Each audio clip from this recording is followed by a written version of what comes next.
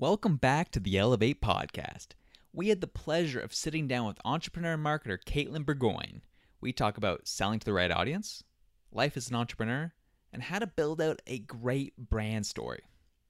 Something to note before we start the episode today is we had some tech difficulties in the first 3 minutes or so please bear with Dalton and I's audio for the first little bit. Now that all of that is out of the way, let's get into it. It all starts now. Innovation is in our veins. Soon the whole world will know our names. Sharing our knowledge and freedom reign. We here for the people, you know it's our way. Setting foundations is part of the dream. It doesn't matter if you're new to the game. Listen up now, cause we all gon' say, elevate, elevate, elevate, higher, elevate, elevate, elevate, higher. We gon' rise up, we all gon' shine. Work through adversity, stay on the grind. Elevate, elevate, this is our time. Elevate, elevate. Welcome to the Elevate podcast, everyone. So great to have you on one more time. Dalton and I are super excited to have all of you, and we're also very excited for one other thing. Tell me, Josh. We have Katelyn on with us this week, and if you know any of the backstory, you've been watching my Instagram or Twitter, you know how this came to be. I made a whole video about it. It was a whole video. Yeah, shout out Tyler Farmer for helping us out with that one. Yeah, we love that one. Oh, Tyler's the best. I was just talking to him yesterday, actually. Oh, perfect. That's great. Yeah, he obviously had nothing but great things to say about you, and we're very excited to have you on, that you decided to say yes, because we know you are a very busy woman. Everyone's busy, right? But you can't be too busy to talk to people who give such an amazing ask. I would have said yes either way, but it might have not happened as quickly without that video. So yeah, that was outstanding, guys. Oh, thank you so much. We really appreciate it. Yeah, we're two guys. I guess to kind of give a brief rundown of who we are. Dalton is becoming the next, real estate mogul of Halifax. Slowly. Nice. He's doing a lot of great things. I work as a UX designer, and I also just started my own UX firm as well, just this past July. And so getting that going. Congratulations. Thank you. And so we're very excited to be able to talk to you and all the things you bring to the table. We know all the accolades that you bring. And before I mess anything up going forward, what is the correct pronunciation of your last name? The first question everyone always asks me on podcasts. So if we were in a French-speaking place, it would be Bourgoin. But instead, we grew up in Nova Scotia, and I grew up in the South Shore. And so it's Bourgoin. Bourgoin. Bourgoin. All right. Sounds good. Wow. All right. That's what we'll roll with then. Perfect. Well, thank you so much yet one more time. So, as we just talked about you being in the South Shore, let's go all the way back. What was your upbringing like, and how did you get to be where you are today? And what do you think was some keys from even your childhood or growing up through high school, university, that really helped you get to where you are? I love that question. It's not one that I've been asked a lot. And so I would say, I grew up in the South Shore, Lunenburg specifically. Lunenburg, if anybody knows it, is like this storybook of a place. And you don't realize that when you grew up there as a kid, like you just think it's this average place like everywhere else. And Lunenburg happened to be close to another really cute town called Mahone Bay. And, we'd come to Halifax, and Halifax is really beautiful. And so then I'd go other places in the world, and I was like, why are all these places so crappy? But it turns out that those places were just really amazing. So I guess growing up in Lunenburg, it was a small community. Everybody knows each other. And my grandfather, who was an tradacious entrepreneur, he owned the local bar. And so growing up with a single mom, my grandparents would pick me up after school, and I would go to the bar until my mom would get off work. And so got to see that entrepreneurial life, got to get inspired by my grandfather. At the time, I didn't know that that's what was happening. But now that I can look back on it with kind of like hindsight, I can see that. And so, like lots of people, I knew that come grade 12, it was time for me to go to university or to college or do something, something with my life. And didn't really know what I wanted to do, but all I knew was I definitely wasn't going to do business, because business was very boring. And I was a very creative person, and why would I ever want to do business? And so I went off to King's and did an English degree because I was a decent writer. I thought I might get into journalism, but it wasn't really for me. And then I thought I was going to do law, and I did pre-law at Dow, and I was like, oh, this is not good. So I ended up finishing up with an English degree, which anybody who has one, like shout out, like $40,000, and like you can do nothing really Like, there's not a lot of job prospects. You can Right. go off and like, you can be a writer full time if you want to. You can learn to, you can go back to school and become a teacher, but there's not a ton of really tangible skills that come from having an English degree. And so I spent a couple of years serving as in restaurants, and I had this great manager who owned Morris East Restaurant. She's since expanded and she's got a couple different locations. But I remember her saying to me, it was a really big moment for me. She said, you're really good at, dealing with people in the restaurant. And I've read a little bit of your writing and stuff, and it's good. She's like, you should do PR. And I was like, what is PR? Like, I had never heard of this before. And she goes, public relations. And I was like, noted. So I went home and I looked it up and read a little bit about it. And I was like, that does sound kind of interesting. And so ended up applying to the NSCC's advanced diploma program for PR, getting into PR, thinking I was going to kind of use that as a stepping stone to a master's. Did the 1-year program. It was awesome. My professor was fantastic, learned a ton, and realized, holy crap, I love business. Like, I don't know who that person was who thought that business was boring, because marketing and PR and advertising, that was the stuff that like lit me up. And to make a long story longer, so I was really excited when I graduated. I was like, I'm going to, like, dream job, want to get into advertising, right? Want to work in an advertising agency. And I'm applying to all the agencies and like nobody's responding. And I'm like, oh my God, I'm not going to get a job. And then after about 3 weeks of like desperately applying everywhere, I get a call back from one of the big agencies and they say, we're looking for temp people. Like, are you interested to come in and do maybe it might only be like 2 or 3 weeks. I was like, hell yeah, let me at this. And so I started in that position, had another amazing manager who was really influential for me. And that, 3 weeks turned into 3 months. And I was quite satisfied that I was going to stay there and I was going to get to work in an agency, work on cool client opportunities. And out of the blue, somebody reached out to me who had discovered me on Twitter. And at that point, I might have tweeted like 4 times. Like, I was not active on Twitter at this point. And they said they were starting up a kind of what they called a creative collective. So they had previously owned an agency and sold it and said, I want to keep working with these great clients, but I don't want to have the overhead of having a whole team who relies on me for their salary. And so I want to create this creative collective where everybody comes in as individual freelancers, and I could give you, 15 hours of work guaranteed every week if you're into it. And I was like, okay. And then they're like, and I'm going to pay you $25 an hour. And to me at this point, I was like, that is mad money. Are you crazy? Like, you're going to give me that much money? It just seemed like an astronomical amount of money to me at the time. And so I decided to take the jump. And that was how I kind of forayed into starting my own freelance business, and then grew that into an agency, and then started another agency and a tech company. And so this is kind of what brings us to today. But yeah, that's really the long story of my upbringing and how I got to where I am now. I think that's a fantastic That's pretty cool. Yeah. That's like one of our favorite questions to ask, because everyone has such a unique background and different walks of life. Exactly. Right? And the way they came up. And I think that's amazing. Yeah. And you're talking about how at that point you said you've only maybe tweeted 4 times. I think that leads well into my next question is, you are someone who is, I'd say, tweets a lot. Yeah, like active on Twitter. Yeah, very, very active. You're all over it. And it's not even so much like, you got people like me who just, tweets out random things here and there. I'll throw the one nugget of knowledge out maybe once a month. Yeah. That actually lands with people. But you seem to be, someone who consistently on numerous times a day releases content or tweets out things that are actually get people thinking, get people talking. And you do it a lot. So how, A, do you find the time to do it? B, to make sure, what is your strategy when you are tweeting? And how do you come up with such great things to say? So that, I appreciate the compliment. Like, it's not something that I like, I'm one of those people. I saw this tweet once that, most people sign up for Twitter, don't really get it, just let their account go void for a long time. Then for some reason kind of make their way back, and then we're like, oh, now I get this. And then they what does it go? Like, they put dark mode on. It's like a dark mode enabled. Yeah. Like, that was my exact journey. Like, I had an account for years, never really used it, felt as a marketer that I should be on Twitter. So I was on Twitter, but not active.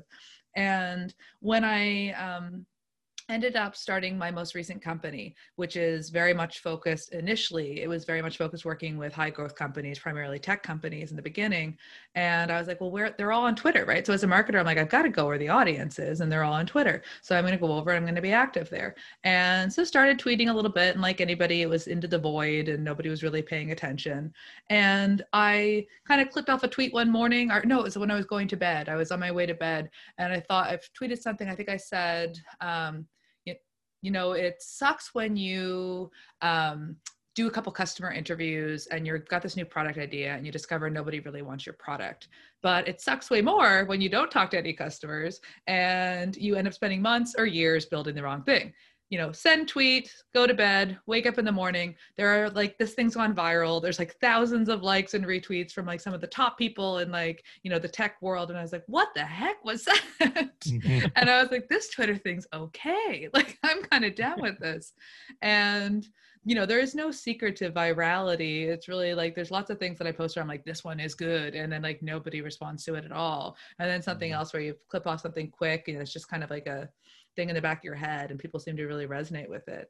But from a strategy perspective, I'd say that I am intentional about making it a consistent thing. So I don't let more than, 2-3 days go without saying something.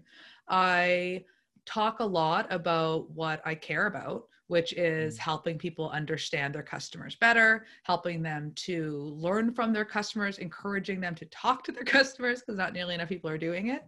So I tweet a lot about that. And then I just share kind of like little tidbits of wisdom that I'm collecting often through the day. I'll see something and I'll go, huh. And then I'll think I could tweet about that and I'll type something out. I don't do a lot of pre-planning, but what I do is that if I'm feeling particularly clever, I will post a few things and I'll save them in my drafts.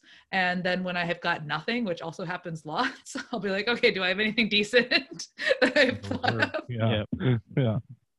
So that's kind of it. And the big thing is, really interacting with people. I think that a lot of people who have large followings, they don't actually participate in conversations, right? And so as my account grows and I get more followers, it becomes a bit more laborious, but like, I want to respond to every like person who says something, at least with a like, to acknowledge that I saw it. And if they say something clever, I want to come back and like have that conversation. If they ask me a question, I'm going to answer it. So making the time to actually use it as a place to have conversations, I think is really important. That's totally fair.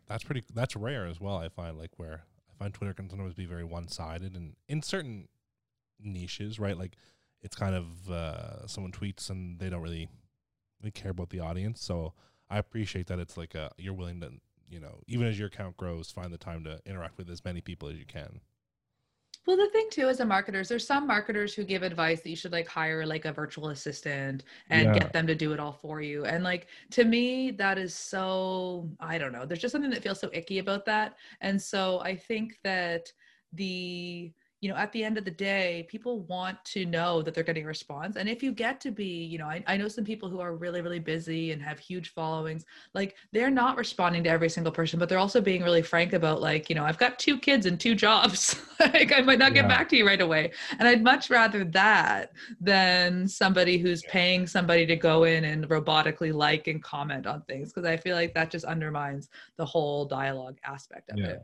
So again, going back onto that, continue on the idea of, having an online presence. Are you someone like, I'm sure no one is, everyone gets this from time to time, but do you feel like you receive a good chunk of negativity online? I don't actually. Like, I have been, I think, pretty fortunate because I know a lot of people who will, they'll retweet comments that people have said to them and things that they said. They'll like retweet, like they'll take a picture of DMs that people are sending that are just ugly and cruel and strange. And I have been fairly lucky. I'm probably at that tipping point where my audience isn't big enough yet to really cause a lot of the trolls to come out, but like, not really. Like, occasionally you'll get a snide remark or you'll get somebody who, subtweets you and says something snarky. But for the most part, I would say I get probably mostly positive positive feedback, and messages from people saying this really helped me, or I shared this with my team, and like I convinced them that they should finally let us talk to customers, which for me is like always like a dance in my seat moment, because again, not enough people do it. I would say I've been pretty fortunate, and most of the feedback is positive. Fingers crossed that stays, but if it starts to get really negative, I guess I'll have to get a thick skin and suck it up. But at this point, it's been, for the most part, fairly positive and very cordial. If somebody disagrees with something I say, typically we approach it in a respectful way, and we can agree to disagree. Well, I'll say this. That's fantastic news. I'm actually so happy to hear that, that you aren't getting a bunch of nonsense. Which seems to be exactly what Twitter is. Yeah, seriously, that's why I took a break off Twitter for so long. Yep. And you know what? Like, I think the interesting thing about Twitter is they're so good at creating like these microcosms of communities, and like marketing Twitter is just so nice. Like, they're just such nice people. That's really great to hear. Real estate Twitter's mean. Are they? Yeah, they are. They're also cutthroat. Yeah, it's in the design Twitter world, it's it's half and half. You get a lot of people who are very supportive. The design Twitter world seems to be very, very snarky. There seems to be a lot of you're not doing it the right way, or Yeah, it was like, even so, we just had Jared Spool on here a couple weeks ago. Big UX designer. Yeah. Has over 100,000 followers. He's abrasive too. Not everyone likes the way that he communicates. Exactly. Yeah. When he was just telling us stories. Yeah, it's true. And we talked about that with him. He's like, yeah, I know. It's just, it's just how I see things in life, and some people don't like that, and so be it. But I love those people though, because I love when people are the same way in real life as their like online persona. Exactly. Yeah. You do have to admire that in people. 100%. But I've seen, like, and he's been in the game a long time. And he's got people who are my age calling him an idiot. I'm like, what? Yeah, on what leg are you standing on? Yeah, it's like I would never dare. No. But yeah, so it's interesting, kind of the different types of the different sects of Twitter that are out there. Yeah. It's funny you say that, because like I remember, like, you asking me this story about my kind of upbringing and how I got into stuff reminded me of this. Like, where I remember when I was getting the job at the agency, the first agency I worked at, I had just come out of school and social media was somewhat new. Like, we're talking like 10 years ago. Like, it was like something that was like important in marketing, but it wasn't just assumed that everybody was using Facebook, and like, other things didn't exist yet. Like Instagram didn't exist yet. Like, and so I remember I was such a little cocky shit. Like, I was going into like agency life being like, well, like, at least I'm young and I understand social media. And like, really, I understood like how to like do things on social media. I didn't understand the fundamental human aspect of what makes for a good marketing piece at all. And I totally misunderstood how important that piece of was to it all. But I feel like when you're young, you don't know what you don't know. And so there's like this massive chasm. You have so much confidence. And the more that you learn about the world you're working in, the less confidence you have, because you're like, oh shit, there's so much that I don't know. It's very true, and it's funny because I'm guessing you and I are probably in the same ballpark relatively in terms of age. Because that was myself as well. I just got into the industry just over 5 years ago myself. I had my first Facebook account at the age of 13 years old, and age 13, 14, whatever it was. And, same mentality. I know how this all works. And then I came my own job. And yes, I was the UX designer, but I was also in charge of the marketing of our social media platforms. I'm like, yeah, I got this. Easy peasy. And then, as you said, the deeper I got into it, I was like, oh, there's a whole other side of this I never even knew existed. Nuts. It's not just knowing how to do it, it's knowing how to create something that anybody wants to pay attention to, right? Like, we're in the attention economy, and we all have lots of people vying for our attention. The ones that get it are the ones that really get what makes people tick, right? And so moving kind of more towards what you do for a living and how your company kind of operates, I'll throw this one at you, because I saw this, you posted this a few different times. I believe it's also on your website too. But in your experience, how often do people focus on the wrong customer? All the time. All the time. And they're not always the wrong customers, but imagine like, you know, one of the sayings I say is like, you can't boil the ocean, right? Like they're going after such a huge swath of customers that I'm sure some of the right ones are in there, but they're just too generic. And so I remember working with a couple of companies, one in particular, that I sat down with them and I asked them, you know, tell me about who your customers are, because as a marketer, that's what you need to know. And they said, you know, we work with internet companies with anywhere between 10 and 500 employees. And in their mind, that was a very clear customer segment. They're like, you know, our customer avatar is, and I like sat back and I go, that is everyone.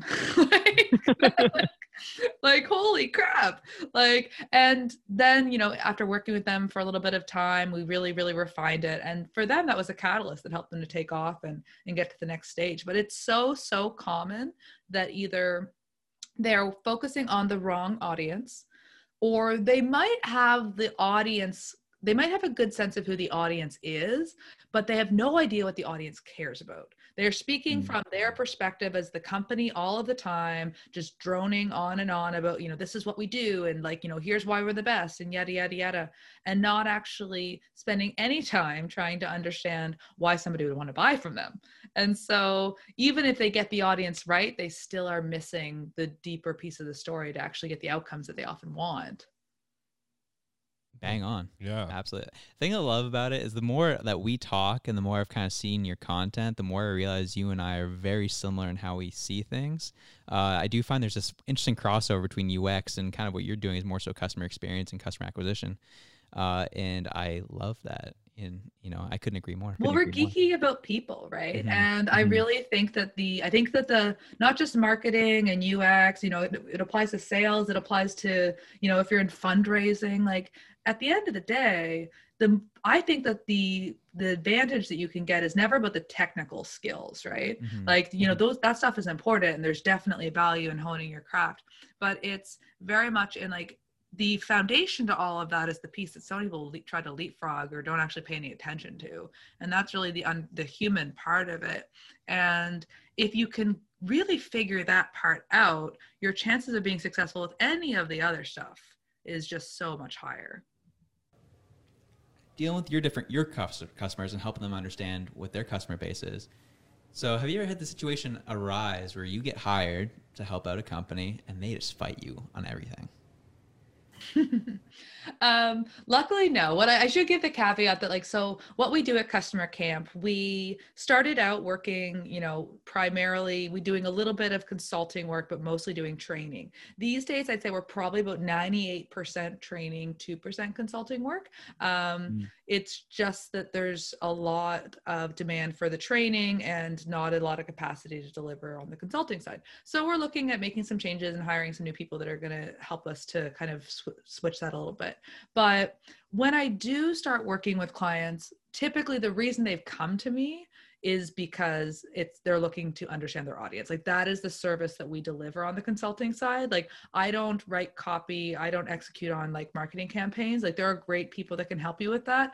Could our team do a lot of that? Sure, but that's not what we're specialists in. Like we're really good on okay, let's figure out who we should be talking to, first of all. Let's go out and find those people and really dig into their brains to understand them and to pull those insights so that you can use those in many areas of your business, right? And so that's what we do when we do consulting projects. It's typically more around, let's go off and really understand what's motivating your customers. I like to say it's like what makes them tick, click, and buy.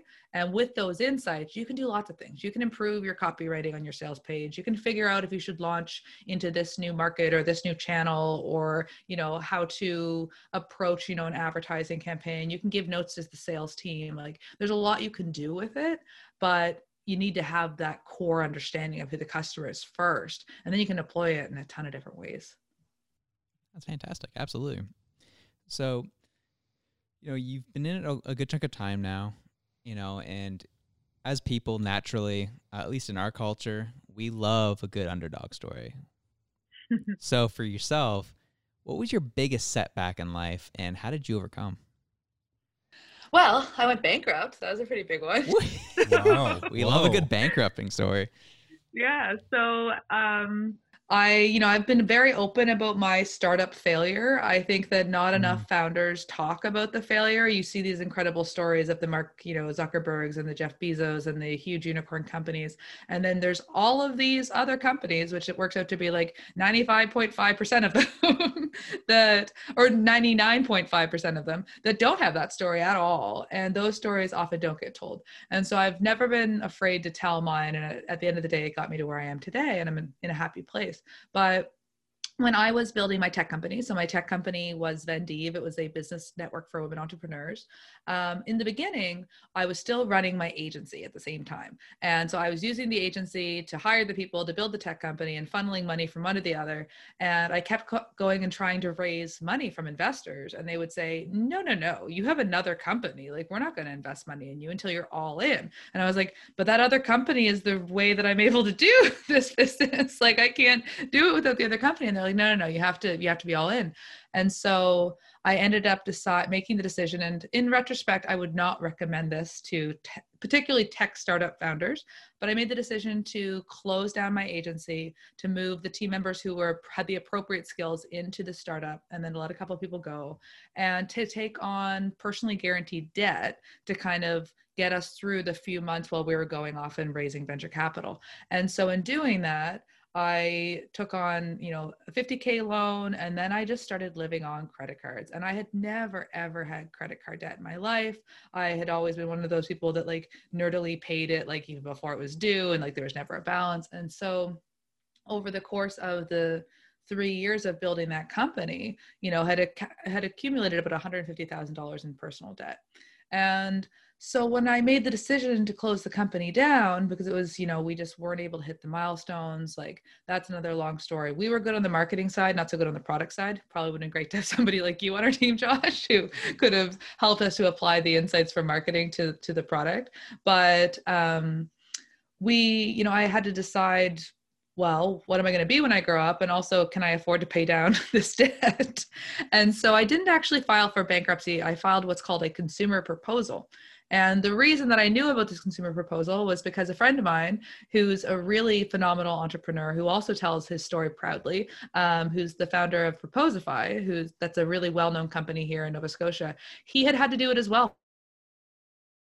But I felt more confident, that I could handle it. So ended up filing for a consumer proposal, which you have to pay back a particular amount of your overall money owed, but it's much, much less than you would have to do if you were to pay it back. And it's not as bad for your credit. So it's something that you can start rebuilding your credit sooner. And so filed that, and proudly within 2 years had paid it all off. And that was a really good feeling. I'm starting to rebuild my credit now. But yeah, that was a big underdog story. Like I came out of that with no money in the bank and a hell of a lot of debt. And I wasn't able to take a break. A lot of founders, when they kind of close things down, they have to take a breather, right? It's like, I can't afford to jump into something else right now. My brain needs that recoup. Well, I just couldn't do that. And funny enough, like after I had closed down the company, I got offered a number of awesome jobs. Like I got offered like some pretty crazy jobs at some amazing companies. Like, Shopify wanted to hire me to be a marketing manager, and like all of these really crazy jobs. And I was so burned out at the time. And so my anxiety at the time was so high. Like I couldn't even imagine working for somebody, because I was like, what if I failed them? So for me, like even taking a job wasn't an option. So I was like, I just need to go back to consulting. And at least then I can the only person I could disappoint is me. And so I ended up doing that, and it turned out to be the best thing, because the wonderful thing about my story is I got to meet this amazing community of people in the East Coast startup ecosystem. And they really, even though I fell hard, they were there to pick me up. My lead investors brought me on as a consultant to work with some of their portfolio companies. So that was a little bit of money while I was trying to figure out what I was going to do next. And so it was, and then getting to work with those companies and getting to see that they were really having the opposite problems that we had. Like we struggled on the product side. I didn't start off with a technical co-founder. And so we really we really struggled on the product side, but we were good on the marketing side. But I would sit down with these incredible teams, and they just didn't know from the product side, right? Like they were great on the product side, but not so good on the marketing side. And so it really kind of, that led to what I'm doing today, which was a really good thing. I think that's awesome. And it's an amazing story that you got going on there. And so the one thing I kind of want to, jump into a little bit is, like these stories you said, they're great underdog stories, and they're cool things that happen. But for the people who might be going through something like this at this point in time, what was it like, on those, on a cold night, if it like say, what was it like, when did this kind of happen? Was it over the course of a year, or was it just kind of over the course of a summer, or I don't know? Well, it was a four years that we were working on the company. And what I would say is, it's funny, I see my husband going through it now because he's doing a new company, and doing a startup is just fucking crazy, because like I used to say, it's like you have to build a skyscraper and nobody will give you any money, but they won't give you any money until you build the skyscraper. So it's like, how the hell am I supposed to do this thing? And it's just really, really hard. And I'm watching him go through it now. Like he's launched something new and it's going amazing. But at the same time, I can see him going through like what in startup world they call the trough of sorrow, where you're like, you get these incredible highs and then you get these incredible lows and things aren't going as planned. And it's really, really hard. And so I'd say over the course of those 4 years, the things that sustain you are the highs, right? You're getting wins, you're raising money, you're winning awards. Forbes is calling you the next LinkedIn for women, like, and you're an inspirational entrepreneur, and you're like thinking like those are the things that like are keeping you like from just giving up, essentially. But then there's an enormous amount of doubt and fear and guilt around, you've brought people into this journey with you, you've brought your team, you've brought your investors, and you really, really want to perform for them. And, in my case, my husband, he had been supportive of this, and I've now taken on all this debt, and this debt is going to affect us personally. And so it's really, when you're going through it, there's no way to do it other than just to get through it. But the most important thing I'd say for me that made it manageable was just having the community of other people that were also going through it, and being able to shut the door and, not have the press or like any of the like potential investors in earshot, and be able to say to each other, yeah, so are you doing this? Like, are you like not sleeping? And they're like, yeah. Like, are you like having like cold sweats? Yeah. Like, is everything going as good as it looks from the outside? Oh, fuck no.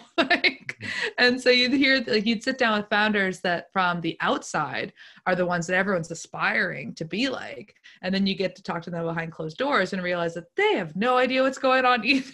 They're still just hoping like hell it's going to work out. And luckily for some of them, it did. And it's, they've really hit their stride. But I'd say that surviving it was, having those other people that were going through it was essential. And if you're going through something right now and you're struggling, like, don't be afraid to reach out to other people, because I think that nobody knows what it's like to be an entrepreneur other than other entrepreneurs, right? Yeah. Absolutely. And sorry, you go for it. I was just gonna say that investor piece, I think, is very, like, I can resonate with that as well, where it's like increasingly hard to raise money for residential real estate right now, because bankers just have no faith in it at the moment, just where we're in a pandemic. They have no faith, like they just don't see the need to give money out for that. And you said the trough of sorrows, and you mentioned, reaching out, but is there any, do you have any other tips or ways that you managed your own anxieties or your own pressures during the that process of starting a company that you might want to share? For sure. For me, exercise is medicine. Like, I am by no means fit, but I work out every day, because if I don't sweat, my anxiety just goes yay high. So like for me, it's like getting consistent exercise has been huge.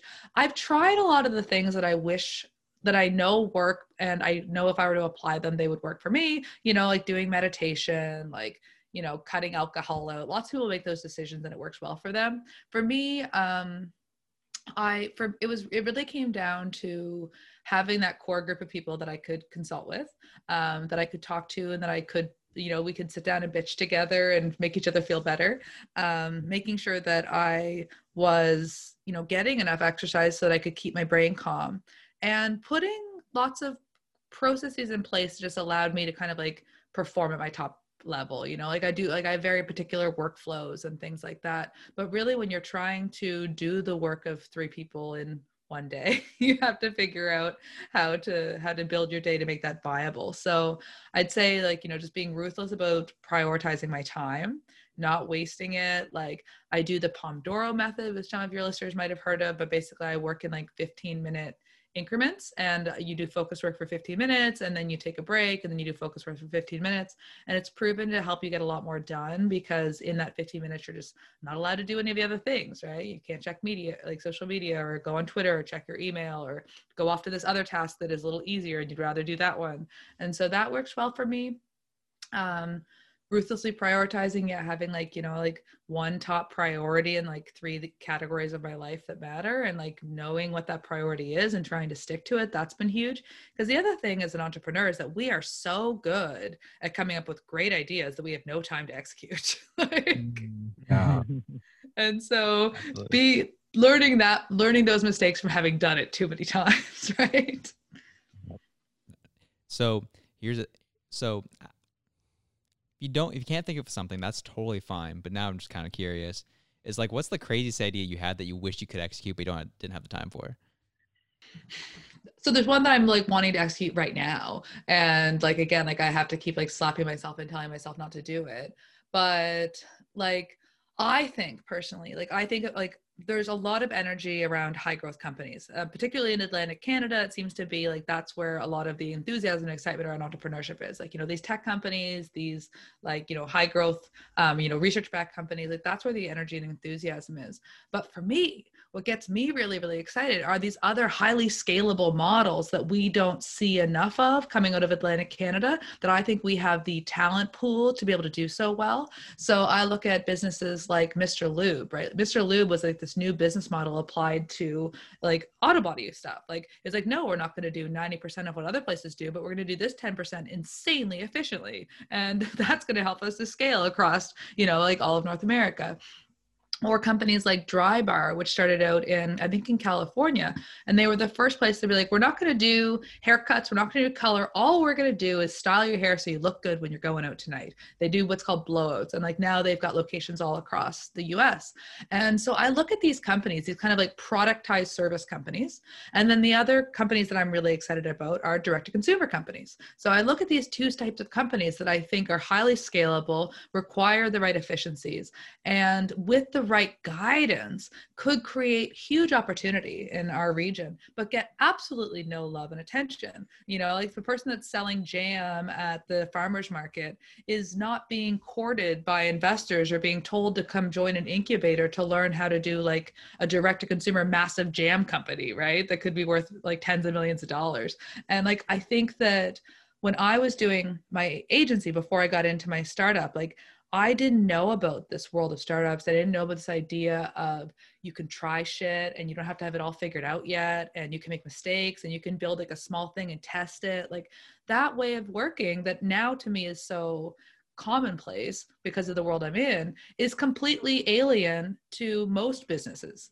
And I would like, so this is my big thing. Like what I would really like to see happen in Halifax in particular is I would love to create something like a Volta Labs for these physical product companies or for these people who are wanting to create this productized service company. And I want to give them the same opportunity for learning and access to resources that we're giving to people who are writing code and pushing pixels, because I think that there's a lot of talent here that is getting under leveraged. And so I don't want to lead it, but if somebody's going to lead it, I will definitely help. That would be so cool. Yeah, 100%. Especially, like, there's a place, the Valley has a soft spot for. I have a soft spot for, and I see exactly what you just said. There's a lot of those types of opportunities out there for sure. You have a lot of mom and pop shops who are, have some great products that they're trying to sell. That they would actually benefit a lot from something like that. Yep. Absolutely. There's a book, Supermaker, that just came out, and the authors of it, they created, I believe it was a I think it was a deodorant. I think it was a deodorant. I might be wrong about that. But like basically they started it from, in their kitchen, and they showed a picture of their first apartment where they were creating this deodorant, but they, very much embraced e-commerce, direct to consumer, building a really close connection with your customers. Like what I love about direct to consumer and productized service companies is like you get to own the whole customer experience, right? And you get to do that in other industries too. Like you get to do that in tech, but like the cool thing about it in these other companies is that like there's so like the tangibleness of like an experience or a physical thing. Like it's not like you can just change it like real quick. Like you can over time and should, but like with tech, it's like, okay, that's not working. Let's pivot and do this. With these companies, it's like, okay, like we've got a product, and if this product isn't hot dog shit, I bet you we can position this and find the right people that are going to love this product, right? If we can talk about it in the right way and we can communicate the value of the product. And so I think for those types of companies, there's so much opportunity just being left on the table that they just don't know how to do it. So the Supermaker book, the founders of it, they went off and they sold, I think I think it's deodorant, but I think they got acquired by like Unilever for like 40 million or something. And now they've started a fund, and they're just like investing in other like direct consumer product companies, and they're educating them. They're like, we can do this, right? Like just because you're making like, your bath salts in your kitchen right now doesn't mean that you couldn't have this huge company that impacts the world and creates a lot of value for customers. And so that's kind of the future I want to see. And as I look at the economic climate that we're in, I think that we have a position in Atlantic Canada to do really well there. And we are not well positioned to compete in some of the other markets that we really want to compete in, like quite frankly. So I'd love to see us actually encouraging more of that, as opposed to primarily obsessing around tech companies where we barely have the tech talent to sustain the ones that are here. Right. Yeah, there is a lot of talk where it's like Atlantic Canada is a tech bubble, tech hotspot. It's like, but what about all the other industries that existed in Halifax for the last 25 years that no one looks at anymore? It's highly profitable, scalable businesses, right? And that's the thing. They need to be told that they don't have to build the whole thing, that they can test it, that they can experiment, that they can do this whole lean iteration that startups just know and love. But if you run, again, like that jam company, nobody's ever told you about it. It could just be like such an eye-opening moment. So that's the thing that's like on my radar right now, that I'm chatting with some folks about. But at the end of the day, again, like I can't be the one to do the lift, but if it's going to happen, I would love to participate in some capacity. Absolutely. And I think, these some words I heard from a wise individual once upon a time was, it was actually when it was one of my mentors. And I was debating if I was going to start my current company right now. And I was like, we're in the middle of a pandemic, recession. Is this a good idea? And he was like, honestly, the best companies come out of recessions. And he listed a bunch of companies that started in recessions, Uber being one of them, Airbnb being another. A lot of big things. They recognize the weakness of that time, and they take advantage of the situation. And I think there's something here right now in a tough situation where people can get creative. They can do some awesome things through all this. Yeah, absolutely. I think COVID had the opportunity to be really good for some people's businesses. Absolutely. Personally, yeah, even I saw growth during this time. So I feel like it's, if you're willing to hustle, you can make a really nice story out of a pretty crappy picture. Yeah. Absolutely. I should plug my husband's company because we're doing that right now. So like he, his background is he was a chef and he ran a number of restaurants here in Halifax, and he had a bad breakup with a business partner and decided he wanted to get out of the culinary world. And so at, in his mid 30s, he decided he's going to get into the safety, which how that's connected to culinary, I don't know, but it totally made sense for him. And so he wanted to get into safety, and he wanted to work in the oil and gas sector because lots of high paying jobs in safety in the oil and gas sector. Several years waiting to try to get into that sector. You need a lot of experience. He didn't have it yet. And so just as like we started touring restaurants, he was like, you know what? I want to get back into food. I was like, okay, like let's open up our mind to the fact that maybe you're going to get back into food. And so we started going and touring restaurants to see if we might take over a lease and like what we would do. And just as that happens, the universe hands him on a silver platter the most epic like offshore job ever. And so he takes that and he does that for a little over a year. And as he's finishing up that contract, hunting for his next one, woo, global recession or like global pandemic, like you can't fly anywhere. There's no way to go to work in that sector. And so it was both frustrating after having worked for several years, like, 7 years trying to get into that world, but also hugely liberating because it was like, well, now you have no choice but to do your own thing again. And what do you want to do? And so we came up with the idea to create what has become Char Boys. And at Char Boys, we deliver like ready to grill barbecue to your door. So it's kind of like HelloFresh, but what makes us really different is like HelloFresh is delivering like your meals for the week. Like, here's Tuesday's dinner, so you don't have to think about it. We're really focused on creating food experiences. So it's like this is like one night of food that you're going to have an epic time with. You're probably going to invite a few friends over, or you're going to celebrate an anniversary. You're going to do something special. And you mentioned about the pandemic, right? Like what made the timing so great for us is like Jason can't open a restaurant. All the restaurants are closed. Like there's no way to do the restaurant. So how can you scratch that itch of wanting to do food in a different way? Well, at the time, everybody's getting their food delivered, right? And people are afraid to go to the grocery store. And one of the small comforts that we had during the pandemic was food. So it's like, this is this kind of like perfect like storm of all these things happening to make this company make sense. And so, 4 months into it, it's grown, it's evolved. We're doing some amazing things now, but like that concept would have never come up if not for the pandemic. Yeah. Like it just wouldn't have been an idea we would have come up with. For sure. And and kudos, like, I love those types of stories. Make something good out of something a little bad. Exactly. Some lemonade out of those lemons, That's it. It's so easy to sit back and go, this sucks. Meh. Yeah. But how cool is it to just win? Mm-hmm. Those are some of my favorite stories. In some ways, they even get me emotional at times because they're so cool. Yeah. So awesome. I think the challenge people do is that they don't think you can start, again, like going to this whole like idea of like, start and fail quickly. Like, so the way that we started that was like, it wasn't like we decided like, this is going to be the thing that you're going to do and we're going to invest all this time and money into it. We're like, okay, why don't we do one event, right? Why don't we partner with a couple other businesses? And we coined it as the Halifax's Big Barbecue Bash. And why don't we sell 100 boxes? And if we can sell 100 boxes and get people excited about it, then maybe we're onto something and we should spend a little bit more time here. And so we didn't create a website. I ran the whole thing through a Facebook event, right? There was no brand. Like if we can sell 100 boxes and there seems to be interest, then we might invest a little more time here. And we sold out within like 2 days and we had like no audience. Right? Like this is just like, there's like people were really resonating with it. And then even after that, it's like, our next thing was like, we still don't have a website. We still don't so now we've kind of evolved. Now we've got a website. We spent a little bit working with a great team on our branding, but we didn't start there because we didn't know if it was going to work. So it's like, what's the minimal way that we can test this and create a great experience with the customers without putting all of our eggs in this basket if it doesn't work? So I think for a lot of people, when it comes to taking advantage of opportunities, they always I think there's this fear, like if I don't do it in a particular way, I'm not going to be deemed as like professional, or people are going to not take me seriously. And there's like this ego that gets caught up in it. Just put that shit out there and see if people want it. But first talk to lots of people, because we did that too. Like we did like 15 interviews before we actually moved forward with the idea.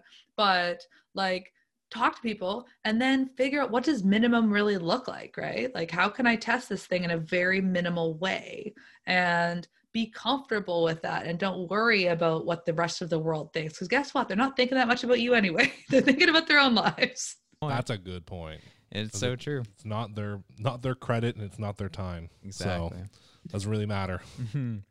Well, as we kind of finish this off, I got one last question for you, or second last question. But could you give us 5 keys off the top of your head, if you can do it? No worries if you can't, but 5 keys to creating a great brand story.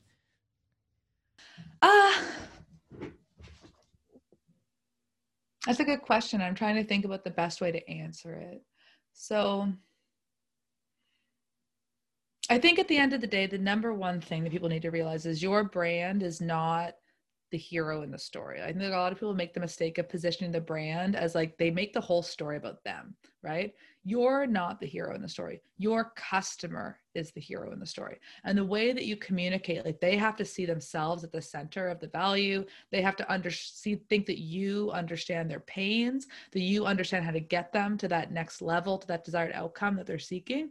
And so I think it really starts with, the key is understanding who you want to make the hero of the story, understanding what they're going through in their life and what their journey looks like that would lead them to wanting to buy from a company like yours, and then being able to consistently tell that story, right?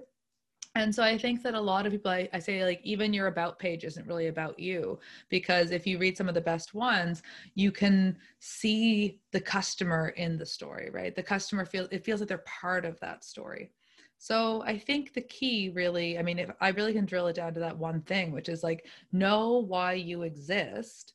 And that's because of you're at service to your customers, and then make sure that that's reflected in the behavior and your Met story, and invite them into it. Because if you invite them into it, you'll not just build a brand, but you'll build a community. And that, I think, is the ultimate differentiator, right? Like there's lots of known brands that exist that don't have zealots around them, but yet then you look at companies like Apple. Like they did this study where they would interview religious, what are they called? Evangelist Christians about God. And then they would interview people who like Apple products about Apple. And the same areas of their brain are lighting up with just extreme pleasure when they talk about God and when they talk about Apple. So I'd say really, creating a great brand is inviting that customer into the story, making them part of the story. Apple did that better than anyone. Like when they came out with that 1984 video and they had the woman running and crashing through the screen, and they were like, we're about digital renegades.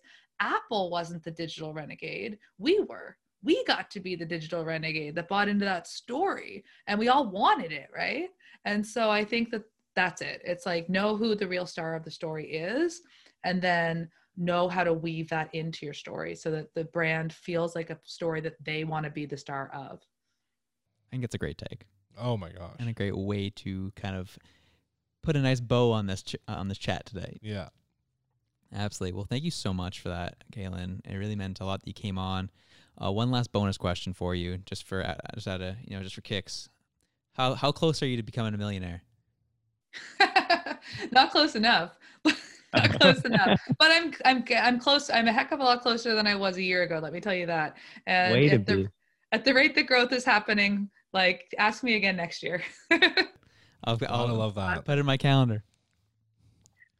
Awesome, guys. Well, thank you so much for having me on. Hey, no problem. Thanks for joining us. It really means a lot. Yeah. Well, we just got off with Katelyn, and we're very grateful that she took the time out for us. Great conversation. It was fantastic. I think, yeah. She had some great energy for a Friday afternoon. And digital. Yeah. Because I don't think everyone's got the chops to keep the energy the same. No, definitely not. And I know she was telling us she's had back-to-back meetings all day. So she was already fried by the time she got to us, and the fact she took an hour. She kept it lively. Yeah. Love it. Well, thank you all so much for joining us. One last time and one more time. One last and one more. Really hope you enjoy your evenings, whether it be you're listening via running. Or, who knows, maybe while you're at the office. Or while you're driving in. Maybe. On the way to the office. Yes, or while you're yelling at that person who cut you off in traffic. That's me. Oh, that is you. That's me. Well, however you're listening to this, we hope you have a good one. Peace. We're out.